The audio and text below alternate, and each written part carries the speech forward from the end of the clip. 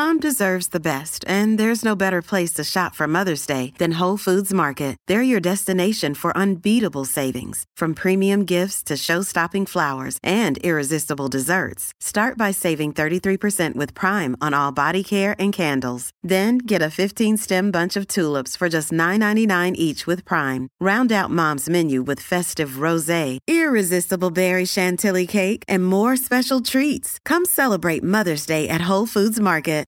This is Bonus Benson. This segment is officially completely off the rails. What are you talking about? Stuff we wish never aired. I will eat chalupas all day long. Come on, man. The Guy Benson Show. Home stretch here on The Guy Benson Show from very northern Wisconsin, today and tomorrow. Thank you for listening every day. Podcast, free, on demand, and we always offer you that opportunity, GuyBensonShow.com. Well, as we get going here in our final segment, a bit of a grab bag of issues. Over the weekend, I got a text message from my best friend, Mary Catherine Ham, who listens to the show from time to time. She loves Bonus Benson on the weekends, the podcast. So she was listening to Bonus Benson, and she had concluded this most recent episode, and she texted me noting that producer Christine was considering becoming a Detroit Lions fan. And by the way, Mary Catherine is a Lions fan, and a long-suffering one at that, number one. Number two, that Christine had never heard of a Waffle House, as we established last week. And number three, Christine was defending Meghan Markle in that discussion that we had in one of our home stretches. And Mary Catherine, with great love and affection, wondered if producer Christine had ever been so wrong in such a concentrated period of time, just 1 week.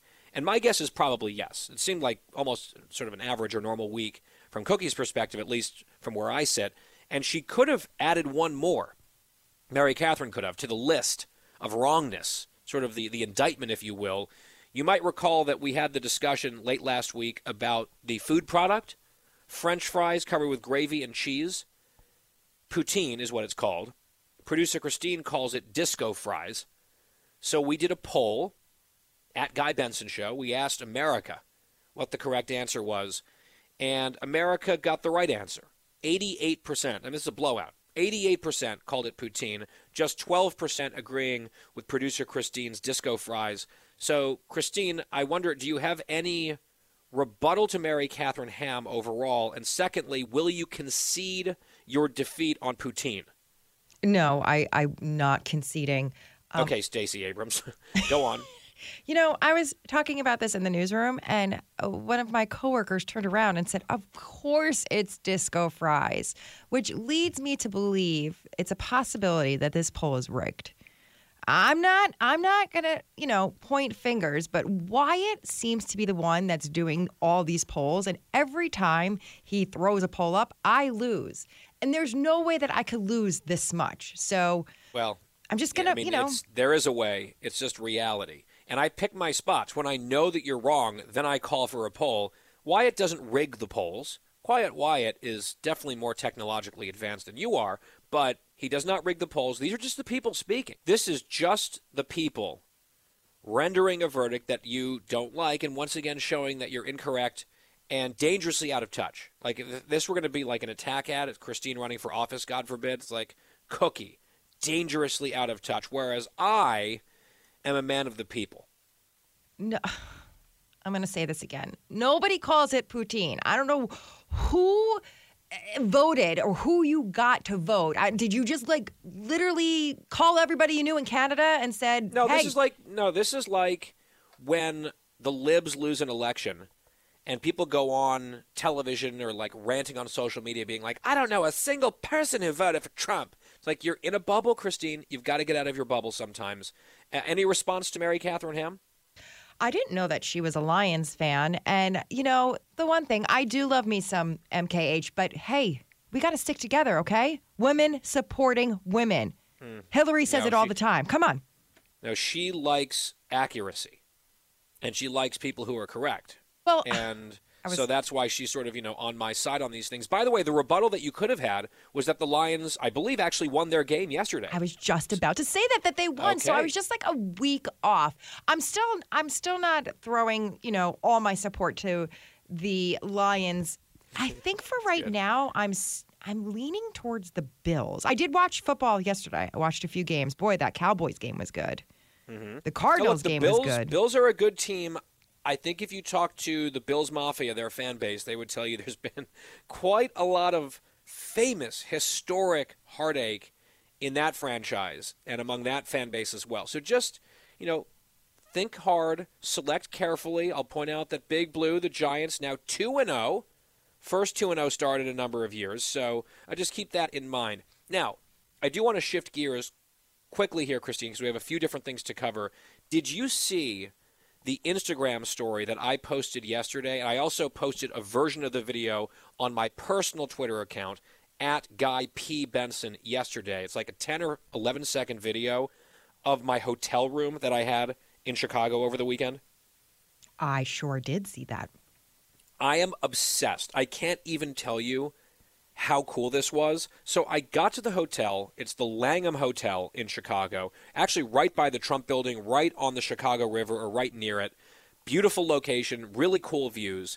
And a friend of mine has a very good connection there, so I was able to get, let's just say, a slight discount, because otherwise that's a hotel that'd be a bit out of my price range generally. But I was there, and I got into my room, which was absolutely gorgeous and huge, and I walked into the bathroom. And the bathroom was enormous. And they have the first thing that you see, it's impossible to not have your eyes immediately go over to what I guess they call a wet room, where it's a glassed-in room that has a tub and then the rain shower from above and then other different jets for the shower. But it's all in one space. So they just refer to that as a wet room, which was cool. It was large. It was very opulent.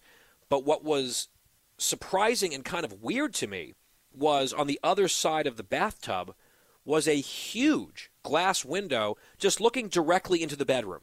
So you're looking out at the bed. You can see the TV. You can see the window looking outside into the city. And there's just glass separating the bathroom from the bed. And the toilet, of course, is also in this area, not in the wet room, but in the bathroom. And I thought to myself, well, this is kind of cool and different, but what if someone is in your room that you would prefer not to see you showering, for example, or using the restroom for other reasons? It was a little bit exposed, kind of like a fishbowl type feel. Now, I was by myself, so it wasn't going to be an issue.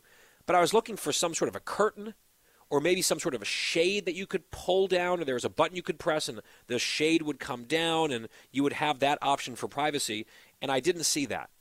And I said, well, that's a little bit odd. Then I noticed a button that said privacy glass. I said, okay, how's this going to work? I pushed the button, and the transparent glass between the bathroom and the bedroom instantly fogs up and becomes translucent but not transparent. Privacy glass. I'm talking about 1 second after I pushed the button, you could no longer see through. Then you push the button again, and even more instant, it snaps back to regular glass and you can see through. And like a child, entranced, I stood there, I kid you not, for probably 10 minutes, just pushing the button over and over again, and just being delighted and marveling at what was happening and trying to figure out, number one, how do I get this in my life, in my house? I need this. Number two, how the hell does this work?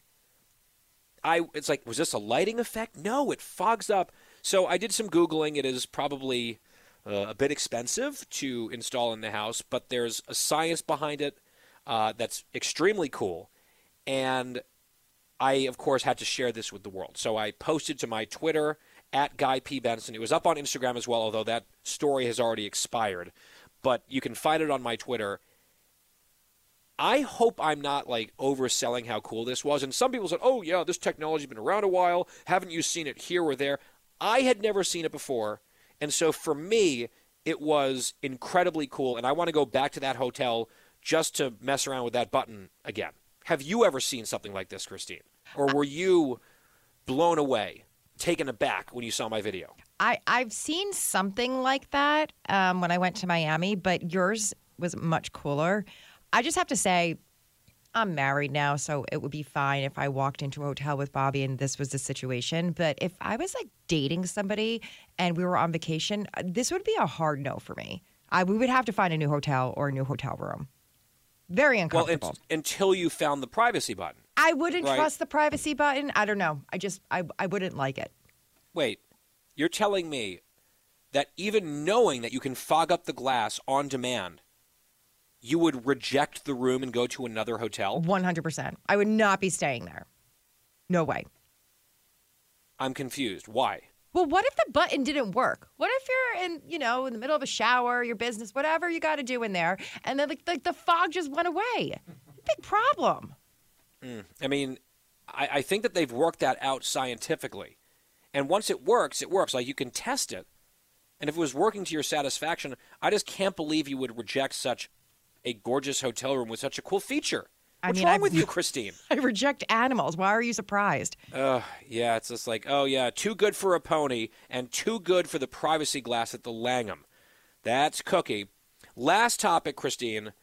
Last night, on my way all the way up to the North Woods of Wisconsin, I was picked up by one of the gentlemen who's involved in this organization that I'm speaking for later, and we stopped along the drive for a product that I needed.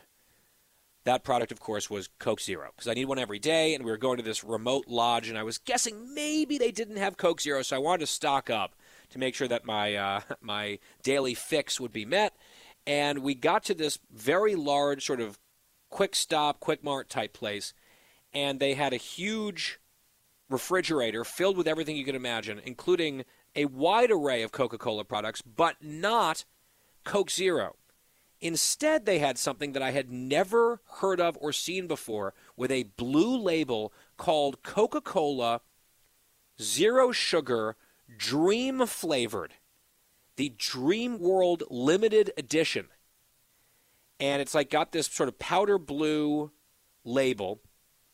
And then there was a red label and a red cap for the normal version, then a black cap and a black-themed label for the Zero Sugar version.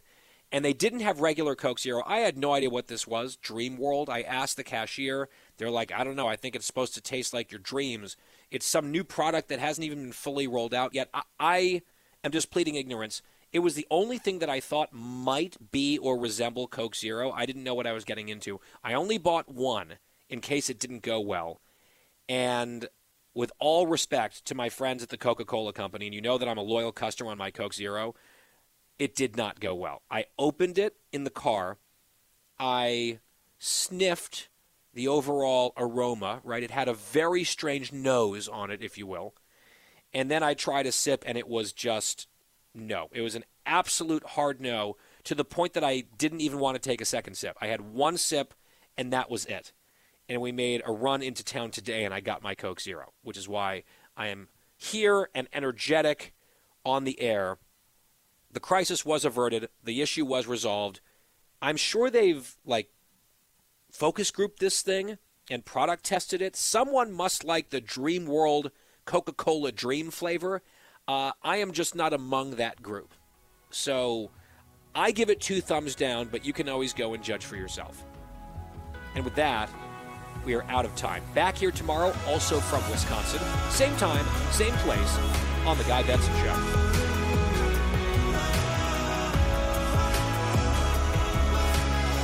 Home stretch on The Guy Benson Show. And if you are listening on the broadcast, our bumper song here is the theme song for a podcast called Serial that got so much attention. It was back in 2014. I binge listened to the whole thing. It had a lot of buzz. It was about the murder of a young woman in Maryland, a high school student, who was found dead.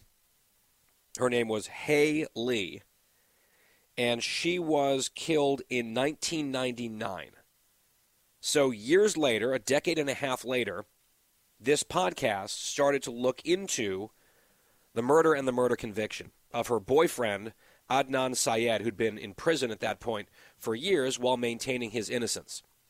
And the host of the podcast, Sarah Koenig, really did a deep dive. It was one of these true crime podcasts, and she went sort of through the entire murder. She retraced a lot of the steps. She tested some of the theories of the case and some of the accusations from prosecutors. There were interviews, like prison interviews with Adnan Syed, the convicted killer in the case, and many other people who were related to the case in some way.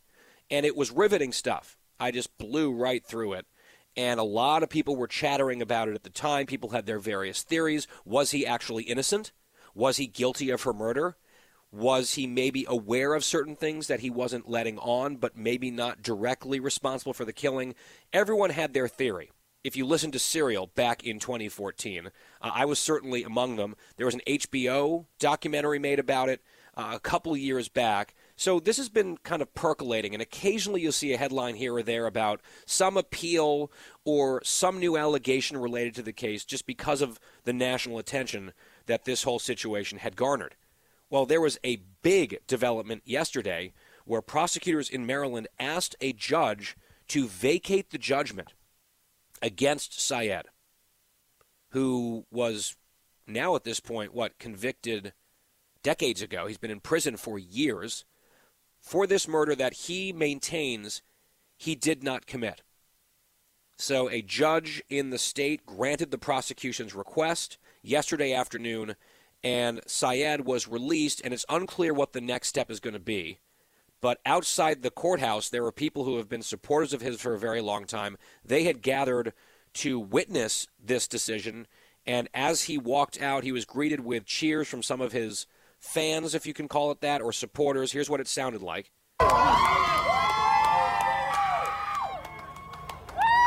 So, obviously, there are other people who believe that he's guilty and that the conviction was correct, and it's disturbing to think that a convicted murderer is now free again. So, I have kind of a lukewarm take on this. My overall theory, having listened to the whole podcast, and I guess there's a new episode. They dropped a new episode yesterday, the first one in years, because Sarah Koenig was at the courthouse and bringing these developments to the fore in this relatively short new episode that they sort of scrambled to produce. It's, I believe, less than 20 minutes long. I haven't heard it yet. I will listen for sure. Christine was also someone who listened to Serial back in the day. This is before she and I had ever met. We were both off in our own little worlds listening to Serial. And Christine, before I give my take on what I sort of feel about the case, I honestly have no idea where you come down. Are you a free Syed person? Are you a he's guilty? What's your thought on this? Okay, so Guy, I was definitely a free Adnan from the very, very beginning. I listened to Serial. I probably listened to the entire 12 episodes more than once over the years because I found it so compelling. It was probably one of the first podcasts that I ever really listened to. It's really what introduced me to podcasting. And now he is home, and they said that the prosecutors have 30 days to decide if they're going to bring up charges again or if they're going to just drop this altogether. And I have a feeling, my gut is saying they're going to drop this. And there are two people out there that they also have on their list that are possible suspects, and I think we're going to see this case move into a completely different direction. All right, well, FoxNews.com explaining this. The DA's office revealed last Wednesday that a year-long review of the case uncovered new evidence. That was according to the Wall Street Journal. Quote, the state no longer has confidence in the integrity of the conviction, said Baltimore's state's attorney, Marilyn Mosby. And then if you read down into some of the legal documents in this filing in the Baltimore City Circuit Court, the new information dealt with, as you said, two other potential suspects. And the prosecutors said this, quote, to be clear, the state is not asserting at this time that the defendant is innocent. However, for all the reasons set forth below in this document, the state no longer has confidence in the integrity of the conviction. So they're not saying he didn't do it, but they aren't really sure about the conviction anymore. This is, 20 years later. You're obviously sounding happy that he's now out. Oh, thrilled. The way that I look at this is, and bear in mind this was years ago, right? So this was 99. 8 years ago. Well, the podcast. The podcast was 2014, so that was 8 years ago. And at the time, and I'm just sort of racking my own brain and memory, a lot of the details are a little bit shaky. But part of the reason that we're talking about this is because, at least at the time, it became the most downloaded podcast ever. There was so much interest in this story. And my lukewarm take that I mentioned a moment ago is that I believe that there's a greater chance than not that Adnan Syed at least had some knowledge of or involvement in the killing in some way. I think that he's not being fully honest. There is a fair amount of circumstantial evidence that is questionable about his behavior and certain other things and holes in the story. Like, I remember he would call her and contact her constantly, and then the day that she disappeared, he just stopped contacting her completely, or shortly thereafter, which seems suspicious. There were a number of different things. Also, one of his friends, a guy I believe named Jay, knew where the body was in a car, which was like one of the significant spoilers in this podcast, but it's years old now, so I think, it's sort of the statute of limitation has passed, and that was a very significant detail, I think, that just led me to believe that Adnan Syed was not necessarily innocent in all of this, but I was also not completely convinced of that. I think there was a significant possibility that he had nothing to do with it, and from a legal perspective, there were so many horrible mistakes made in court. His lawyer seemed awful, and I really felt like they did not prove beyond a reasonable doubt that he was guilty of murder. So, that's not really a satisfying conclusion that I reached. Like, I'm not all in on he's innocent, free the guy, or whatever. But, I mean, you don't have to be convinced of someone's innocence to say that they shouldn't have been convicted and shouldn't be sitting in prison. The burden there has to be on the state, and I don't think that they met it. So for that reason, I'm glad that he's out, but also not totally sure that he's an innocent man, which is kind of a weird feeling to have. I 100% disagree with you. So the witness that you're talking about, the person that said that they saw Hayes' body, Jay Child, if you watch the documentary on HBO, he was up against a lot of drug charges. And I personally believe, because we saw this in the Ryan Ferguson case, if you remember, I think that the prosecutors, I think the detectives fed him information to kind of just close this case up. He needed to make sure that he wasn't going to go to prison. They needed to convict somebody of a missing woman, 18-year-old. And we, like I said, we saw the same thing happen to Ryan. But that's the key, though. She was missing. No one knew where her body was, except he did. It was in the trunk of a car, and he knew where the car was. Like, they didn't know where she was until he told them. No, that's not true. Somebody else found the body, remember? And then he said that. Oh no, he knew. That's where we put it. Yeah, it was. He knew where the car was. That not right. Where the body was. The body was in a park. Right, that was my mistake. They found her in a park. Some guy was like in that park and ran across the dead body. But she was, I guess, held and transported in a car. The car was missing. Yep. And they couldn't find the car, which is a crucial piece of evidence, and Jay knew where the car was. That was the detail, and that was significant to me. The point is, though, I think where we actually agree is that in terms of the important burden of proof to convict someone of a crime, especially as serious as murder, you have to prove it beyond a reasonable doubt, and the prosecutors just, in my view, and it sounds like yours too, just did not do that. And that ultimately is the legal rub here. I agree with you on that. And also, I just want to say it is so scary, and we've seen this before, and so sad that it took this many years to try to clean this up, to try to get him free. And like Marilyn Mosby said, they don't even think that he's innocent just yet, but we'll probably see in the next month or two that they won't press any more charges on him. No, and they're going to be looking at the other two. We'll see, right? They'll have to make that decision here in the upcoming days. And I guess one perspective is, if Adnan Syed was somehow involved, right? One theory would be that he directly killed her himself and he's a murderer, and he's been convicted. He's been sitting in prison for 2 decades. That's option one. Option two is he hasn't been fully forthcoming. Maybe he was an accessory or an accessory after the fact or had some sort of involvement. Well, he's been in prison, as I said, for 20 years or so, so he's definitely paid a debt for that if he's guilty of that. And if he had nothing to do with this, if he was totally innocent, of this completely, he's been sitting behind bars unjustly for really his entire adult life to this point. And that is such a grave injustice if that's the case. And so, you kind of pick which door you believe. I tweeted about it, and I had a bunch of people flooding into my replies and DMs with all sorts of different theories. People were like, no, he's definitely guilty. They're letting him walk. This is an outrage. And other people saying, this is a long time coming, all of it. I just think it's very interesting. I would just say, if you've never heard of Serial, or it was something that you got wind of back in 2014 but never got around to it, I would listen to it. I think it's very compelling. I think it's engrossing. I just sat in silence in my car and even in my house listening hour after hour to this, and now this big bombshell update years later, way after the conviction and years after the podcast became a hit, with Adnan Syed walking free, sort of, for now, with future decisions on whether to seek a new trial or to drop the charges, that all remaining to be seen and to be announced here in the coming days and weeks.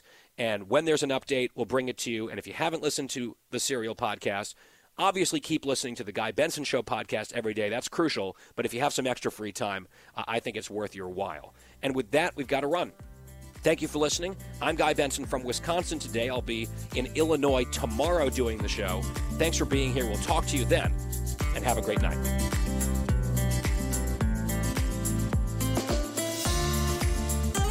Here's the 3-1.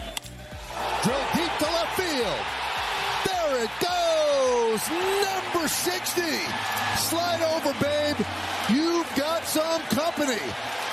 Aaron James Judge has tied George Herman Babe Ruth with 60 home runs. Home stretch here on the Guy Benson Show.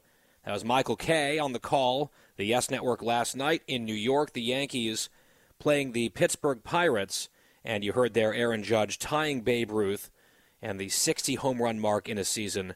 If he gets his 61st, which everyone is expecting sometime soon, he would tie Roger Maris and then could break that record in at least the Yankees franchise in the next couple of nights, potentially.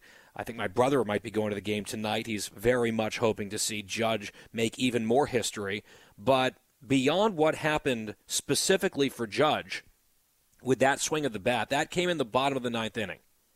Yankees were trailing by 4 runs going into the ninth, and it was not looking great. Not a game that I was expecting them to win. I had put my phone down because I was at this event in Wisconsin. Next thing I know, I'm getting text messages about what has happened. Judge homered to pull the Yankees to within 3, and a number of batters later, the bases were loaded for another Yankee, Giancarlo Stanton at the plate, bases juiced, Yankees down 3, and here's how the game ended, cut 32. That one's drilled to left field. Is it high enough? See ya! A walk-off grand slam, and the Yankees win. Judge hit 60, and the Yankees win in walk-off fashion. Just an epic walk-off for the Yankees. Very, very cool to see. Just bananas at the stadium. People going crazy. You could hear the crowd in the background there.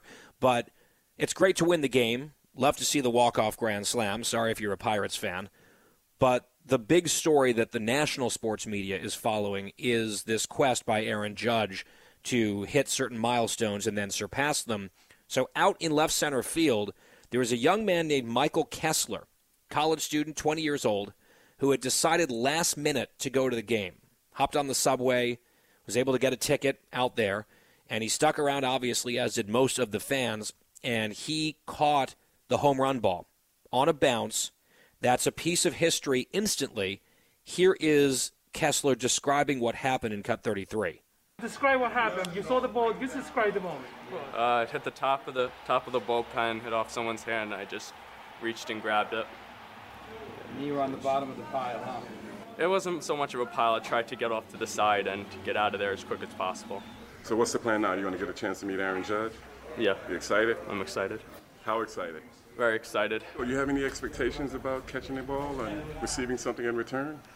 No, just wanted to give him back his history. So any way I could give back to Judge, given so much to the organization, just do my part.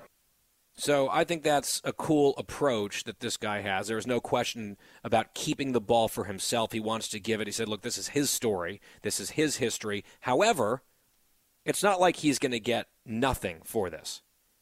The Yankees offered him the opportunity to go down to the Yankee clubhouse for a meet and greet with Aaron Judge, autographed baseballs, a signed game bat from Judge. So he's going to get some pretty cool artifacts from Judge and probably snap some photos and have some good content for his Instagram if he's got one.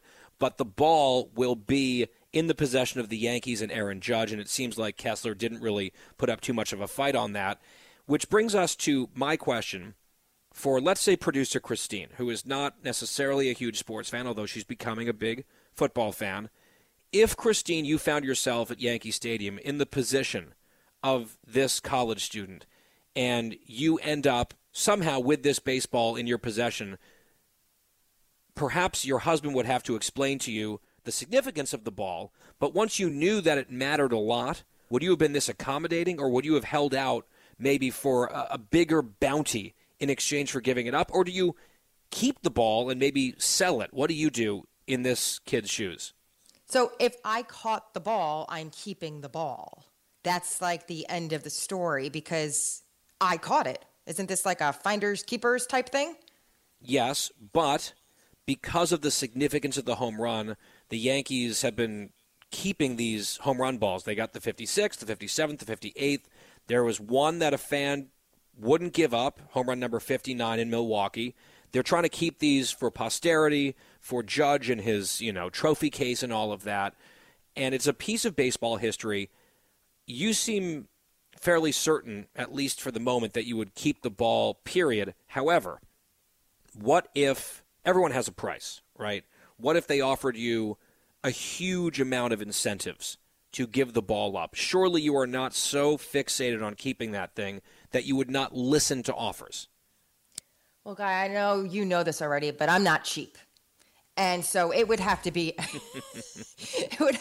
a very hefty price for me to hand over that ball. And I don't think that's a bad thing. I mean, like you just said, it's a piece of history. Why can't I have the piece of history?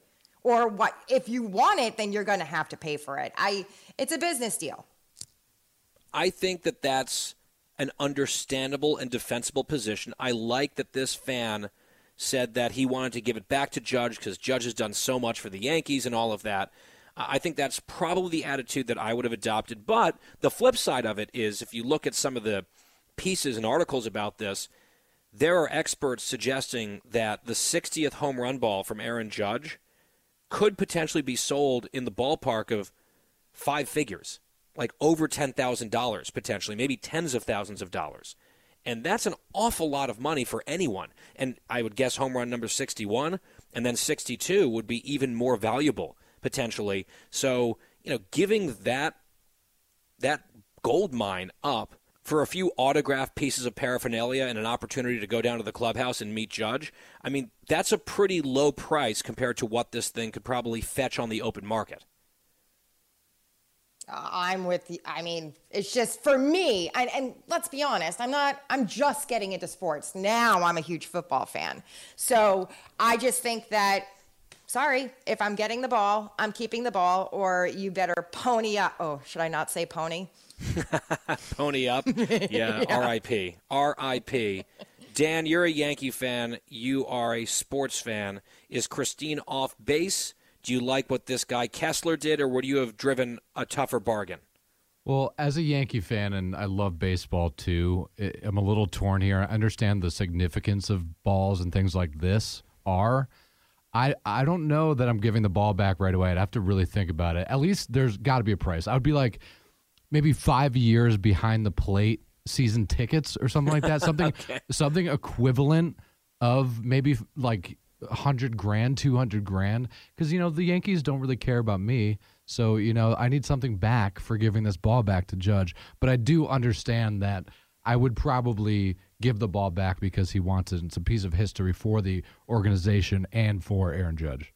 Yeah, and he hit it, and it's baseball history. I did hear that when they had the chance to go meet with Judge and they talked to him down in the clubhouse after the game, Kessler's roommate, who was there with him, took the opportunity to lobby Aaron Judge to stay in New York and to re-sign with the Yankees, which is going to be a big negotiation. He's having this monster year in a walk year, so that contract is going to be gargantuan when it finally gets hammered out, and there's, I guess, a possibility that Judge wouldn't stay in the Bronx if they can't come to terms. So I like the fact that these Yankee fans took the opportunity face-to-face with Judge to be kind of doing him a favor, and then in the meantime say, hey, please stay. We want you here. I think that is a good use of their time. I think that is a wise, strategic decision on behalf of the fan base, so I do appreciate that. In the meantime, we are out of time here on The Guy Benson Show from Chicago today. Back in D.C. tomorrow. We've got a great lineup already coming together. Same time, same place for The Guy Benson Show. Have a great night, and thank you, as always, for listening.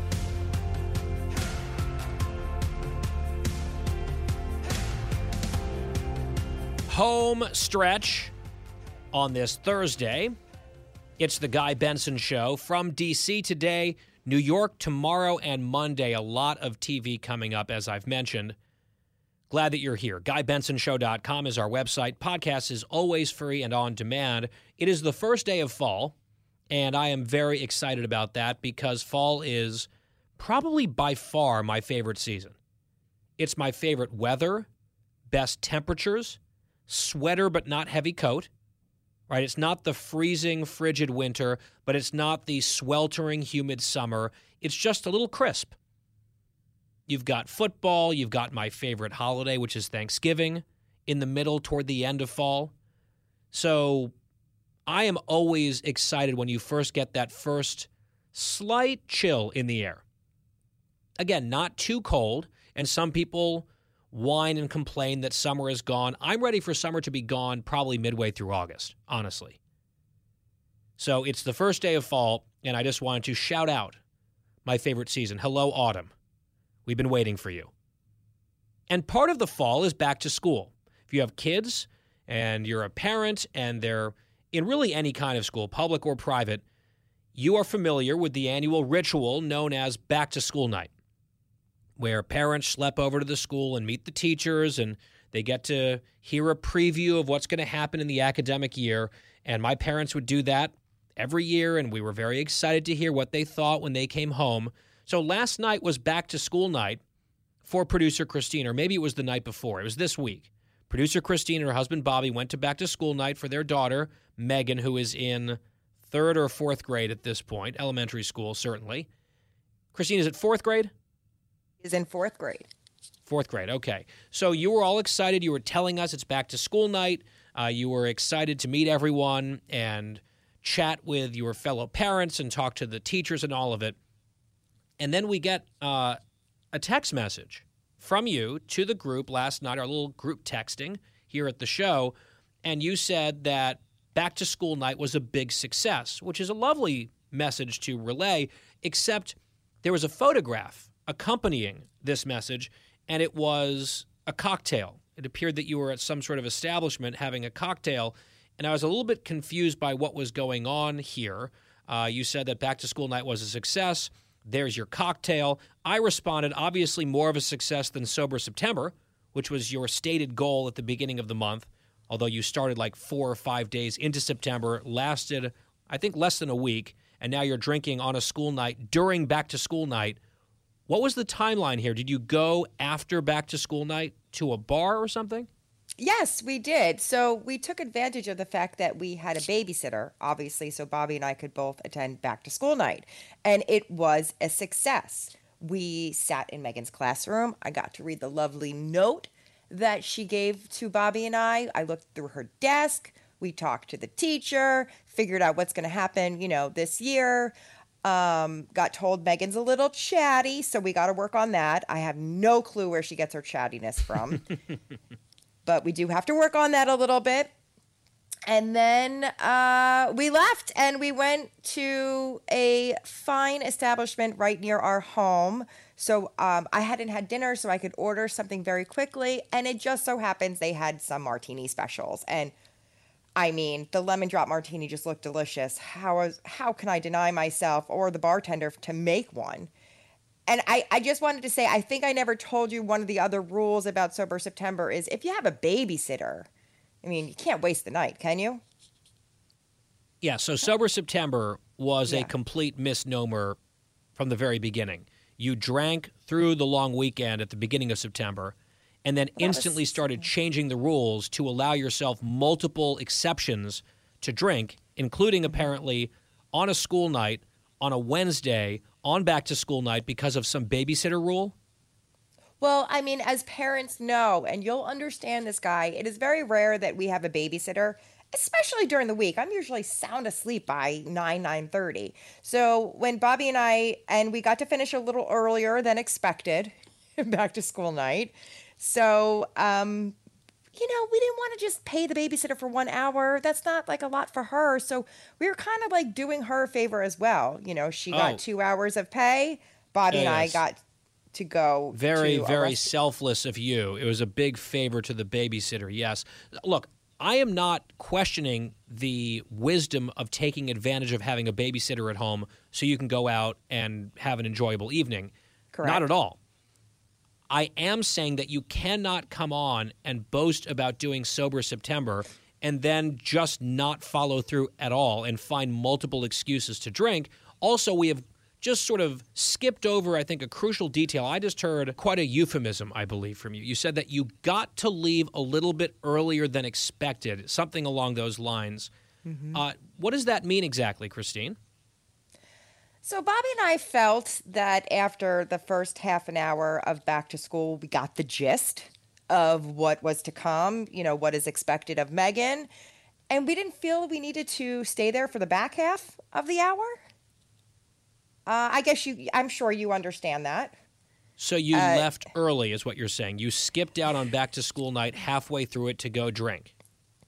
That's the upshot here. So when we left the classroom, we were supposed to make a right. You were supposed to spend 10 minutes in the music class and then 10 minutes in the Spanish class and then 10 minutes in the art class. And so as all the parents were going right, Bobby and I just made a left and went right down the first stairwell and back to our car. To go and have an evening nightcap. Correct. And to discuss, our child's education and what we thought about the whole night that lasted a half an hour. Yeah, because it wasn't the whole night. You had much less to discuss because you skipped half of it, including multiple different electives and, special supplemental classes or whatever you want to call them, enrichment programs. I don't know what you call those things. But I just wonder, how do you think that reflected on you or on Megan for these teachers who will perhaps notice that her parents were there at one point and then suspiciously not there for half of the programming at back to school night? It was pretty chaotic, the back to school night. I don't know if they really organized it as well as they should have. So I'm not really sure anybody would realize whether Bobby and I were there. And I think like I said, we did the most important part. We sat with her teacher and I got to write my letter. I remember writing that letter. Judgy Joyce really wasn't a back to school person at night. They didn't do that. So I remember writing those letters growing up, and I'm like, this is going nowhere. I don't even know if my mom's going to show up. So I feel like I won half the battle already. I was there. I wrote my letter to Megan. You're arguing that because your mother was totally derelict and did not go at all to back to school night, you are making an improvement by showing up and leaving early to drink. Yes, each generation does better than the one before. All right, so Megan might actually be an attentive parent. I am a very attentive parent. Megan is like an easy kid. We say she's like a cat. We don't bother her. She doesn't bother us. She's very smart. She can do her homework. Apparently a little chatty cat. Yeah, a little chatty. We did hear that. We were told that she does like to talk, and apparently she finishes her work a lot quicker apparently than the other kids. So then she just thinks it's time to go up to talk to the teacher. The teacher's like, I have to remind her, I'm not her friend. She can't just talk to me about her day. What if the art teacher or the music teacher or the Spanish teacher also had important feedback about your daughter and student for you? You're just not going to get that information, right? Because you decided to play hooky. Well, this wasn't the teacher-parent conference. Obviously, I'm not going to play hooky on that. I don't think they really... Is that obvious? Is that obvious? Yes. By the way, because I was literally driving in here today and we were doing our planning call. I've been traveling so much in so many different places. I was in California, then I was in Illinois, then I was in Wisconsin, then Illinois again. I go to New York tonight. And I just momentarily forgot what day of the week it was. I could not for the life of me remember what day it was. And then Dan kindly mentioned that it's Thursday. And I said, okay. He said, well, yeah, tomorrow's Friday. And you just very confidently, you were like, Guy, if your brain is scrambled, you've been traveling so much, if you need to take some time off tomorrow, at any point, just hand me the microphone. I can just take over on the Friday show. And, I thought about that, and I said, well, that could be interesting. Like, hey, let's let producer Christine do the 5 o'clock hour, the happy hour on a Friday. The problem is, it could be like we come back from break, the music's playing at 5:35 in the home stretch, or getting close to the home stretch, the back half of the hour, and the music just plays and plays and plays, and there's no one there to talk because somewhere Christine's off at a bar. She's already got her Cosmo in front of her. She's like, yeah, I did the first half. It's good enough. I'm laughing, but you're kind of making me look like a very bad parent here, and I don't appreciate that. This is why am I making you look like that, or are you making you look like that? I'm telling you right now, you talk to any parent out there, they get a babysitter during a weeknight and they get like a little time to spend with their husband, maybe over a cocktail, could be a Coca-Cola. I'm not going to judge, but they're going to do it.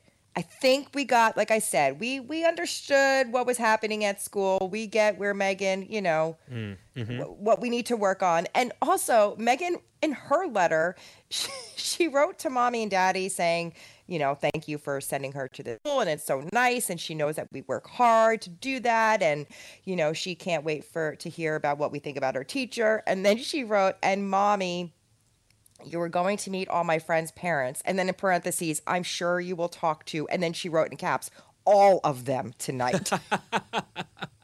Well, but the truth was, no, it was only some of them, because maybe you would have gotten around to chatting with all of them, except you were like hightailed it out of there halfway through the evening. So that was back to school-ish, like back-ish to school night for producer Christine. And this, husband Bobby fully implicated in this one as well. This is not just a cookie caper. This is both of them. So I have no editorial comment on this. I'm not shaming anyone. I'm not saying it was good parenting or bad parenting. I'm just putting the facts out there and making sure the audience has a fulsome understanding and a full picture of what happened, and then they can make decisions about whether or not to judge you. And that's their call. I can't help what they think. Can I just say one last thing? You may. So we got to the school. We got everything we needed to. Then think about this. The way everything is with inflation and the prices of things. Like, we went to a local restaurant, and we were able to provide money to them. We were able to provide money to a babysitter an extra hour. I mean, think of so all the really good we did last skipping night. out on your daughter's back to school night was a civic service on your part, is what you're arguing here. Well, we did it all. It was such a huge success. We did it all. I can multitask. You should see War Wyatt sitting here in D.C. across the glass, just shaking his head. I think we know how one person feels about this. And I guess the audience, again, they can take in all of the data points that we have now shared. Christina has now given her final spin. I think that it is Jean-Pierre-esque in its quality, in my personal opinion. And with that, we're out of time. Friday edition of The Guy Benson Show is tomorrow from the Big Apple. We'll be up in New York for lots of TV. We'll give you that schedule again, of course, each day as necessary, as helpful. In the meantime, have a great evening. Thank you so much for listening. It is The Guy Benson Show.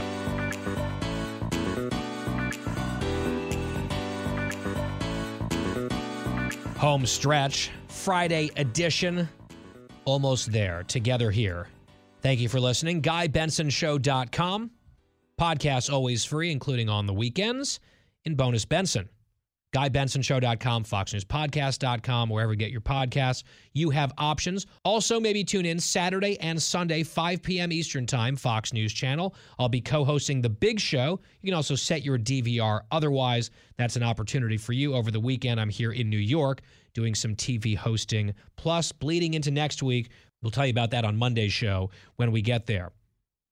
In the meantime, I am headed out to dinner tonight here in the city with some friends, and there are a few stories about restaurant etiquette that have been in the news lately.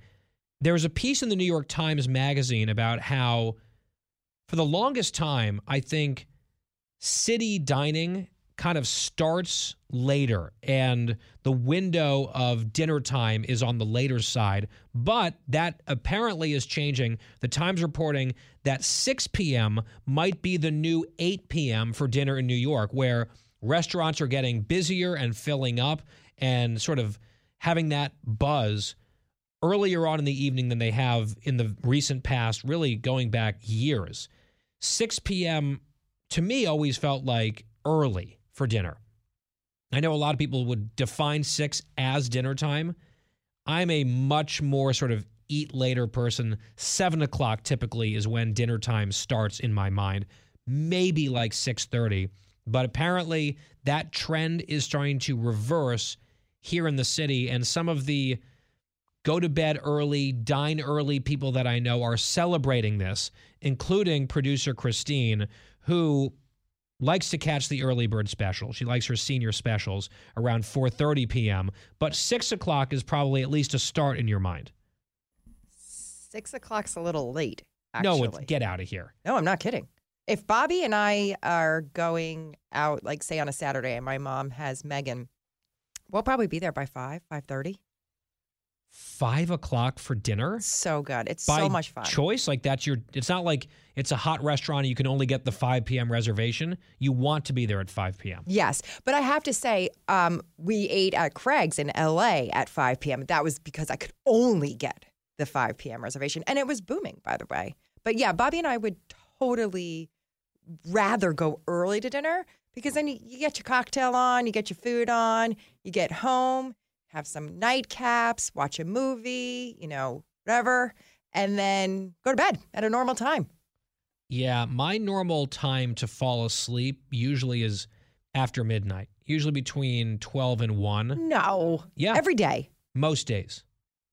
I'm like on my, what is it called? The REM cycle? Yeah, I am way into that. You're deep into sleep. Yeah, I'm generally asleep after midnight. If I'm in bed in the 10 p.m. hour, it's because either I have a wake up extremely early the next day or I'm under the weather. So you're definitely going to take night duty when you have kids, because I'm just letting you know, usually when you have a baby, you're up by like 5 a.m. Yeah, I'll happily do night duty. That's sort of, I guess, what I'm built for. And as a result, I like dinner later. In fact, our reservation tonight, 9 p.m. Oh, my goodness. Seriously, that would give me anxiety. We're going to sit down at 9 p.m. That's a little late for me, admittedly. There's an event beforehand, which is why. But if I have a dinner that I'm really looking forward to me, it's the centerpiece of the evening. It's not like something to get out of the way to then go do something else. A good dinner is what I want sort of the evening to revolve around. So my favorite dinner time would be like 7:30, 7:45. Sit down. You can take the 6 p.m. slot, Christine, as long as you're out of there by the time I arrive. So my table's free. Well, I read the article, and why this is happening, especially around here, was during the pandemic when people were working at home by 5 p.m. They needed a break. They wanted to end their day, so then they started having dinner. And they got used to it. Mm-hmm. Right? Like, actually, exactly. I kind of like this now. Here's another one. This is from the Washingtonian. A lot of restaurants are now just adding the gratuity or the service charge to a bill automatically. And then the debate is, are you supposed to then tip on top of that? I understand for a large party, like 8 or more, they'll add it for their own reasons. I don't really object to that. But just as a standard operating procedure, I don't like that at all. And if you ever go to Europe, for example, where tipping is less expected at lower levels or not at all, they often build in a service price. And as a result, generally, I would say service suffers. The service here is just better because there are incentives to have the clients, the diners, the customers be happy and tip you, as opposed to, oh, well, I've already got this, so I'll just kind of, loaf and do my job because there's no reason to go above and beyond and give superlative service. So I don't like that in general. And then this whole debate, if they add 18% already, are you supposed to tip even more? I don't know. I'm generally a pretty generous tipper. I usually, as a standard, do 20%, sometimes higher if it's really good. If they're already forcing 18% down my throat with no choice, that like kind of bothers me more, and I might not tip up unless it's really good service. But the only thing I have to say is, because I think you and Adam do the same thing, we have like particular restaurants that we go to and they know us. So like if one of those restaurants added the 18%, I think we would probably tip above that because if you're a regular. Yeah, if you're a regular, I get that would make sense. And like our regular place, you know, you've been there down by our house.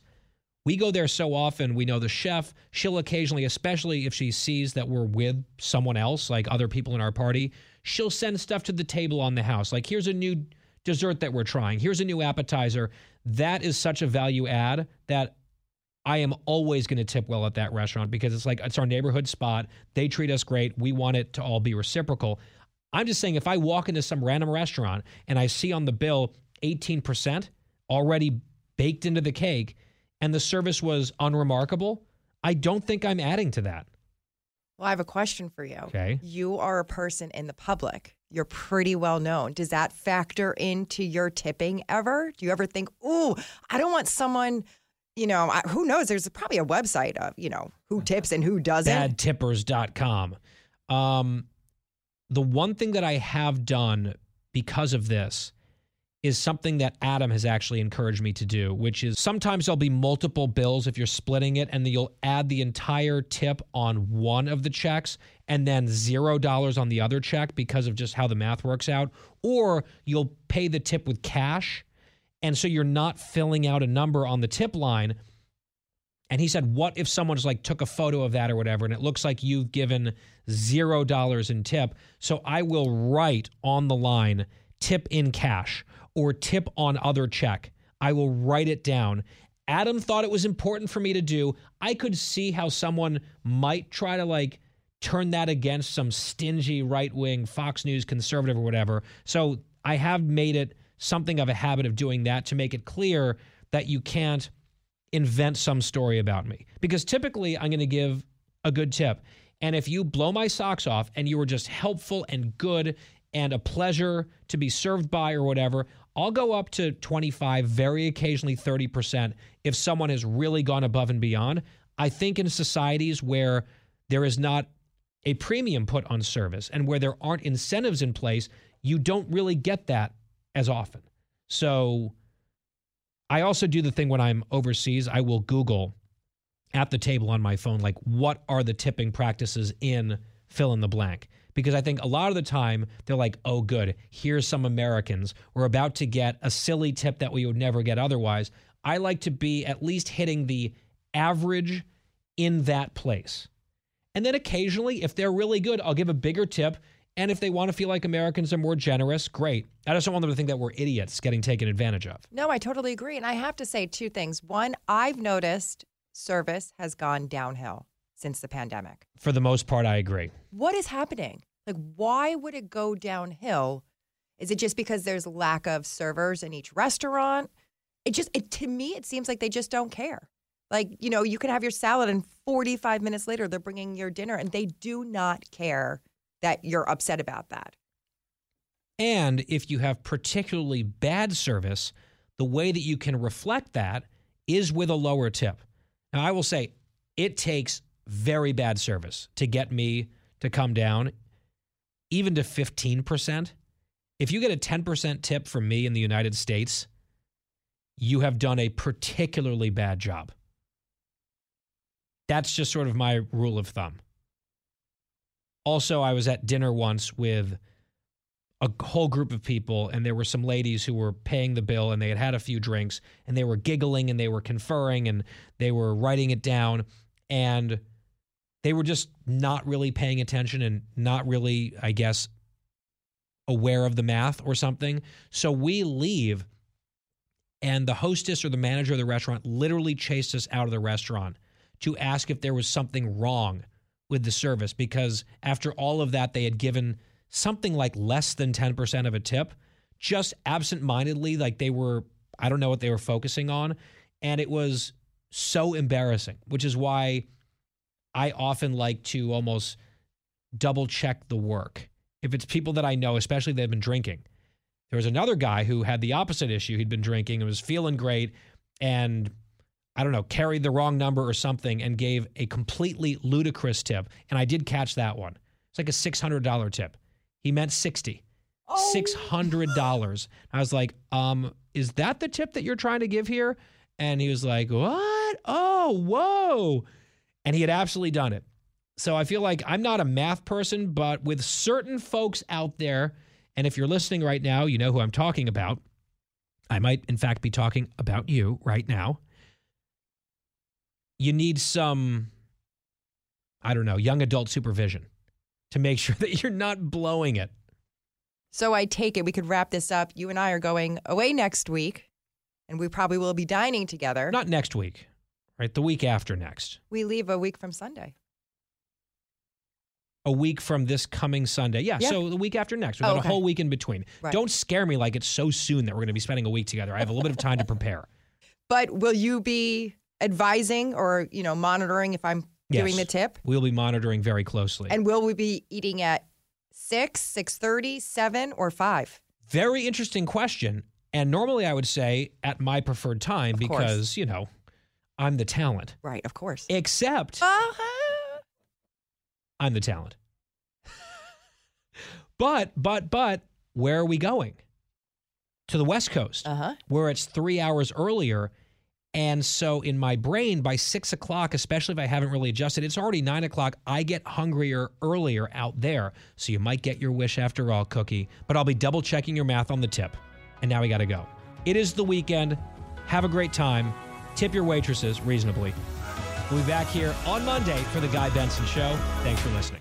That was this week's edition of Bonus Benson. For more Guy Benson Show, go to GuyBensonShow.com or wherever you get your podcasts. From the Fox News Podcasts Network, subscribe and listen to the Trey Gowdy Podcast. Former federal prosecutor and 4-term U.S. Congressman from South Carolina brings you a one-of-a-kind podcast. Subscribe and listen now by going to FoxNewsPodcasts.com. Listen to the show ad-free on Fox News Podcast Plus, on Apple Podcast, Amazon Music with your Prime membership, or subscribe wherever you get your podcasts.